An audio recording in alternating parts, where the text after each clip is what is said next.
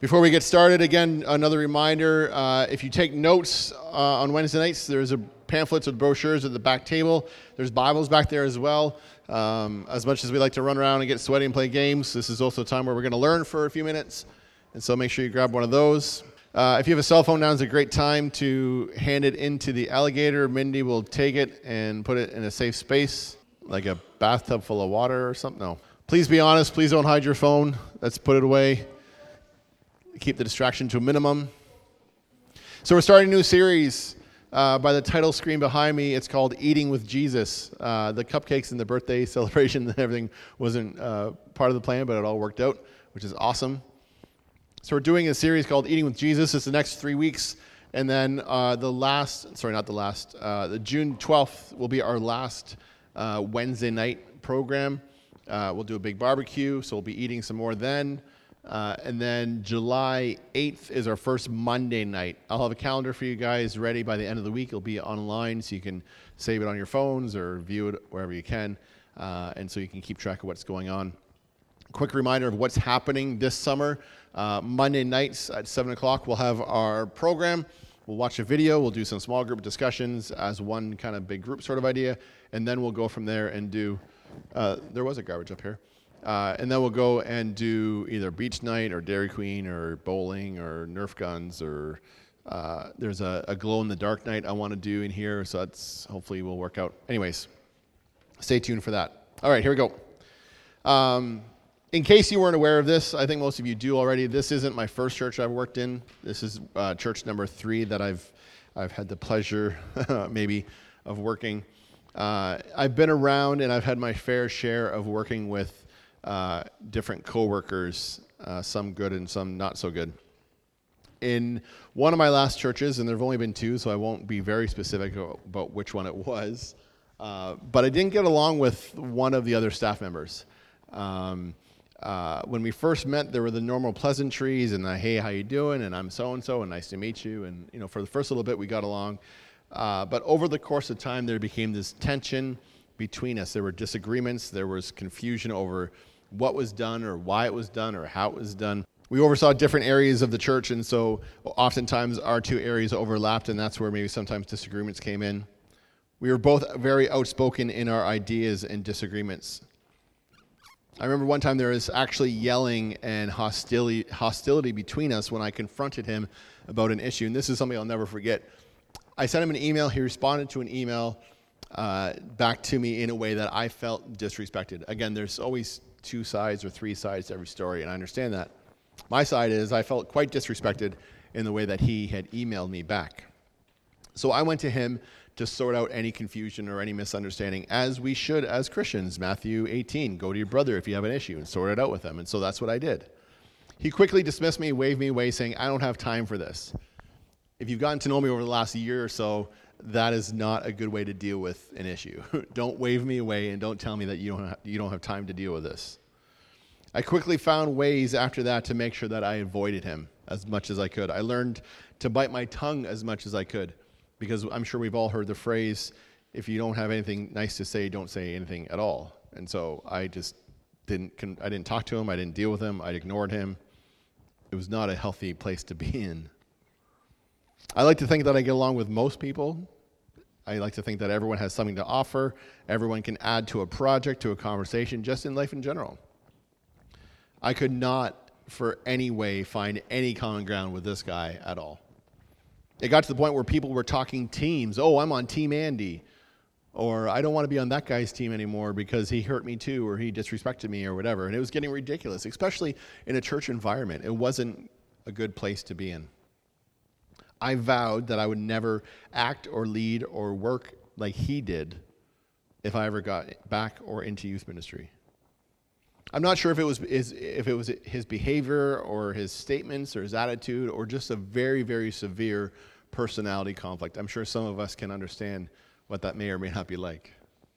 I can't put my finger on what it was, but either way, I'm not proud of how I handled it. I'm sure he's not proud of how he handled it. Because honestly, no one's perfect and we all make mistakes, and I know that maybe in some moments I lost my temper when I shouldn't have. Fast forward a few months ahead of time, I'm now here, I'm working, I'm happy, and I'm still keeping in touch with some of my friends from back home. out of curiosity, I asked one of my buddies, so how's so-and-so doing? And I'm secretly thinking and hoping that he's utterly failed and he's miserable and he's not doing well and everything else, which is a very wrong attitude to have, and I'll admit that. But I ask, how is so-and-so doing? And my buddy replies back saying, oh, he's doing really good. We were just chatting about you the other day and your name came up and he says that he misses you. That was my response. A little bit of a snort and a laugh and quite speechless. I was surprised. To say I was surprised and speechless is an understatement. It was one of the few times in my life that I was at a complete loss for words and I didn't know what to say. Tonight we're going to look at John chapter 21. It'll be up on the screen. It's in your brochure as well. As you know by now, you can follow along. If we need the lights on, just raise your hand. We'll turn the lights on. Do we need the lights on? We can read it pretty well. Caden, can you read it okay? Cool. We also have Bibles in the back. If you want to grab one of those and follow along, if you want to take one of those home, please do that. Read it. Use it. It's important. All right. Let's follow along. After Jesus appeared again to his disciples by the Sea of Galilee, no, I don't want to edit you right now. It happened this way. Simon Peter, Thomas, also known as Didymus, Nathanael from Cana in Galilee, the sons of Zebedee, and 2 other disciples were together. I'm going out to fish, Simon Peter told them, and they said, we'll go with you. So they went out and got into the boat, but that night they caught nothing. Early in the morning, Jesus stood on the shore, but the disciples did not realize that it was Jesus. He called to them and said, friends, haven't you any fish? No, they answered. He said, throw your net on the right side of the boat and you'll find some. When they did, they were unable to haul the net in because of the large number of fish. Then the disciple whom Jesus loved said to Peter, it is the Lord. As soon as Simon Peter heard him say, it is the Lord, he wrapped his outer garment around him, for he had taken it off, and jumped into the water. The other disciples in the boat, followed in the boat, towing the net full of fish, for they were not far from shore, about 100 yards. When they landed, they saw a fire burning, coals there with fish on it, and some bread. Jesus said to them, bring some of the fish you have caught. So Simon Peter climbed back into the boat, dragged the net ashore. It was full of large fish, 153, but even with so many, the net was not torn. Jesus said to them, come and have breakfast. None of the disciples dared ask him, who are you? They knew it was the Lord. Jesus came, took the bread, gave it to them, did the same with the fish. This was now the 3rd time Jesus appeared to his disciples after he was raised from the dead. So at this point we find, this is where we are in the story. Jesus had died on the cross. He had rose from the grave. There are about 9 different encounters of this happening where Jesus appears to his followers after he's resurrected. The disciples had just gotten back to Galilee and they had been fishing that night and caught nothing. Now these guys were not new to fishing. They knew how to fish. They were fishermen. They were raised fishermen. Before Jesus called them to follow, they were fishermen. Now, a little bit of a history lesson or a cultural lesson, if you will. Most fishermen in that culture, in that time, they fished at night or they fished in the early morning so that then they would have something to sell at the markets, make their living, and support a family and everything else. The waters were calmer at that time of day, and so the fishermen usually had better luck at this time of night. Jesus shows up on shore, hollers out to them, haven't you any fish? This is not mean sarcasm from Jesus. Obviously, he knows what's going on in the boat. He understands the situation. What he says kind of gets lost in translation here. Jesus was more or less asking, have you had a bite to eat? He's not asking if the fish have bitten. He's asking these guys, literally, have you had something to put into your stomach? Are you fed? Or are you hungry? If they had caught fish, they probably would have had something to eat by that point in the day. Basically, Jesus is calling out and saying, have you had breakfast yet? I'm not much of a breakfast eater. Aiden actually looked at me the other day and said, you never eat breakfast, because we make him eat breakfast. We make all the stuff, and we literally force him sometimes to eat breakfast. I'm not much of a breakfast eater. How many of you are breakfast eaters? Maybe. What's your favorite? I put it in your notes. You can circle, did you have breakfast today? Yes? What's your favorite breakfast? Just shout it out. What's your favorite kind of breakfast? Bacon. There's more than bacon than just in breakfast and bacon. Bacon, waffles, what else? What? Raisin toast. Cinnamon toast crunch. Anything else? Coffee, just... Anybody not like eggs? Really? Oh, really? I live in a household where nobody else likes eggs. It's just me. It's a sad house to live in sometimes. I like eggs. I like doing the bread with a circle and you put the egg inside of it and it's yeah, you know what I'm talking about. And I put cheese on top of that and I had you up to the cheese. My mom raised me with the idea that there were numerous health benefits that breakfast was good for you in the morning. She made sure we ate breakfast every single day. My mom cared about our breakfast, and that seems like a very dumb thing to tell you. My mom cared. She also cared if I missed youth group or if someone hurt my feelings at school. But the idea that she cared about my well-being about breakfast, to me, sounds silly, but to a mom, I'm sure makes sense. And she wanted me to be healthy and strong for the day. She gave me all the lines I give Aiden right now. You need to eat your breakfast so you can be strong to play tag at recess, and you can pay attention in school and everything else. But what do we read in John? We read in John chapter 21. I think it's 21. Yes, 21? Is that what I just read? John chapter 21. This is what we read in John chapter 21. We read that basically Jesus cares for our basic needs. Here's the scenario. The disciples have been fishing all night. They have been out of the game for about a week or two with all the excitement and with all the tragedy of the crucifixion and the resurrection. And so they're back trying to figure out what their new normal looks like now that their faith leader was gone, or so they thought that he was gone. And then someone strolls up on the beach and asks them basically about their diet. Have you had breakfast this morning? That's probably the last thing that they wanted to be asked. That may have caused them some annoyance. They probably heard that and were just like, you know what, guy, just leave us alone. Because at this point, they didn't know it was Jesus.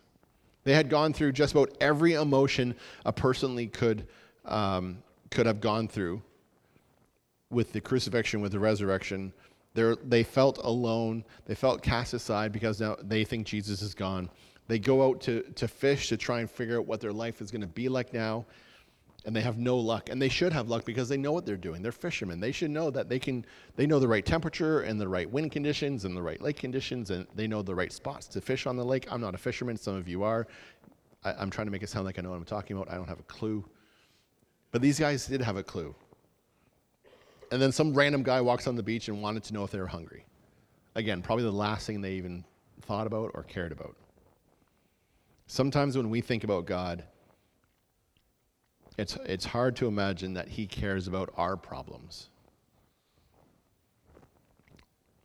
Sometimes, I don't do this often. My mom does this a lot. She'll pray over lost car keys. Dear Jesus, help Andy find his car keys. Okay. Honestly, that's my response. I used to. My mom will pray about everything. God, please let so-and-so win a soccer game. Okay, I don't know if God can control that kind of stuff or not.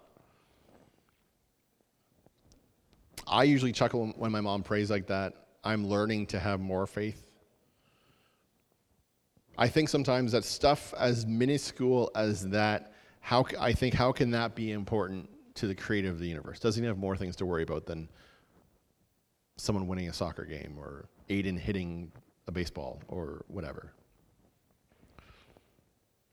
However, I've come to learn that it is important to God that our needs are met, whether they are lost keys or a soccer game or maybe our hunger. If God created us, he knows what we need, and one of our most basic and important needs is food. It's what makes us function. Starting in the fall, we're going to start to serve food here on Wednesday nights. Why? There's a lot of different answers that people may have. Maybe an answer is it's easier for families, or maybe because it draws in a crowd, maybe because who doesn't like pizza or chicken nuggets and hamburgers or whatever, cupcakes on a regular basis. There you go, Nicole. My answer is this. People listen better when they're not focused on what's in or out of their stomach. People listen better when they're full. Not only that, but conversation happens around a table. This isn't a plug at all. This just came to my mind. But obviously, hopefully by now you know that we put our sermons on a podcast, and so you can listen to them. If you miss them, you can share them with friends maybe. Maybe that's a door to introduce your friends to what we do here and who we are. But we also have another kind of extra episode podcast that we've just recently named The Round Table, because conversation happens around tables. Conversation happens around food. Food plays a critical part in our mood, in our functioning. Who gets hangry? Yeah, absolutely. And the minute you have whatever you have to get rid of your hangriness, your mood changes and you're able to function more and you're able to think better. And so Jesus knew this. Jesus knew that his guys were hungry and that they were grumpy and they were disappointed. And so when the disciples holler back, "No, we haven't had anything to eat," he tells them to cast their net on the other side of the boat. And if I were them in the boat, I would roll my eyes. I would probably say some angry things, because we would have known that. They knew that. They knew that they should have cast their net to the other side. Chances are they did cast their net to the other side. But Jesus says to cast their net on the other side of the boat. They may have replied, "We've been out here all night with no success. What's the point of trying the other side? Didn't we try that side like an hour ago?" And that's clearly not in John chapter 21. I'm just putting myself in their position. But they did it, and they caught so many fish they couldn't lift the net. It was then that they realized it was Jesus on the shore. Jesus provided for their needs by giving them literal fish.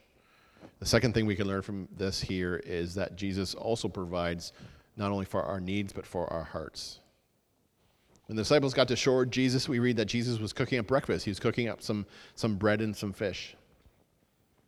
So let's pause here for a second and let's really think about this. Did Jesus need to eat after he's resurrected? Was Jesus cooking breakfast for himself? Chances are no. Chances are, in his resurrected form, in his perfect body that he had, he didn't need to eat. And so who is he cooking breakfast for? Who are the bread and the fish for? Question, do you think that Jesus, in his resurrected form, needed to eat? I'm going to lean towards the answer no. Chances are he didn't need to eat. And so he's cooking breakfast for his guys, for his disciples. He's not just cooking breakfast because they were hungry, but he's cooking breakfast for them because he was there to interact with them. And most people naturally let their guard down and openly talk over food. I've had more inspiring and powerful conversations with friends and honestly strangers around a plate of wings and a glass of pop. Food does something where we can just open up and the comfort level increases around plates of food. Jesus, in this moment, didn't just meet the basic needs of the stomach by bread and fish. Jesus wanted to spend time with them, and he wanted to speak into their lives, and he wanted to encourage them. While they're out in the water, they were discouraged from their lack of success at night, but Jesus filled their nets. He met their needs of having fish to eat and sell, and he also wanted to counter their discouragement with peace. Jesus met the disciples' physical needs while also meeting the needs of their hearts. Why? Because Jesus cared about them. And honestly, he cares about you. And I don't care if this is the millionth time that you've heard this. I hope you hear it one more time. Jesus cares about you, and he loves and he cares for his people. As simple as providing food for us. The story the coworker had, I was left confused and surprised. How could this guy miss me and everything when he treated me like garbage?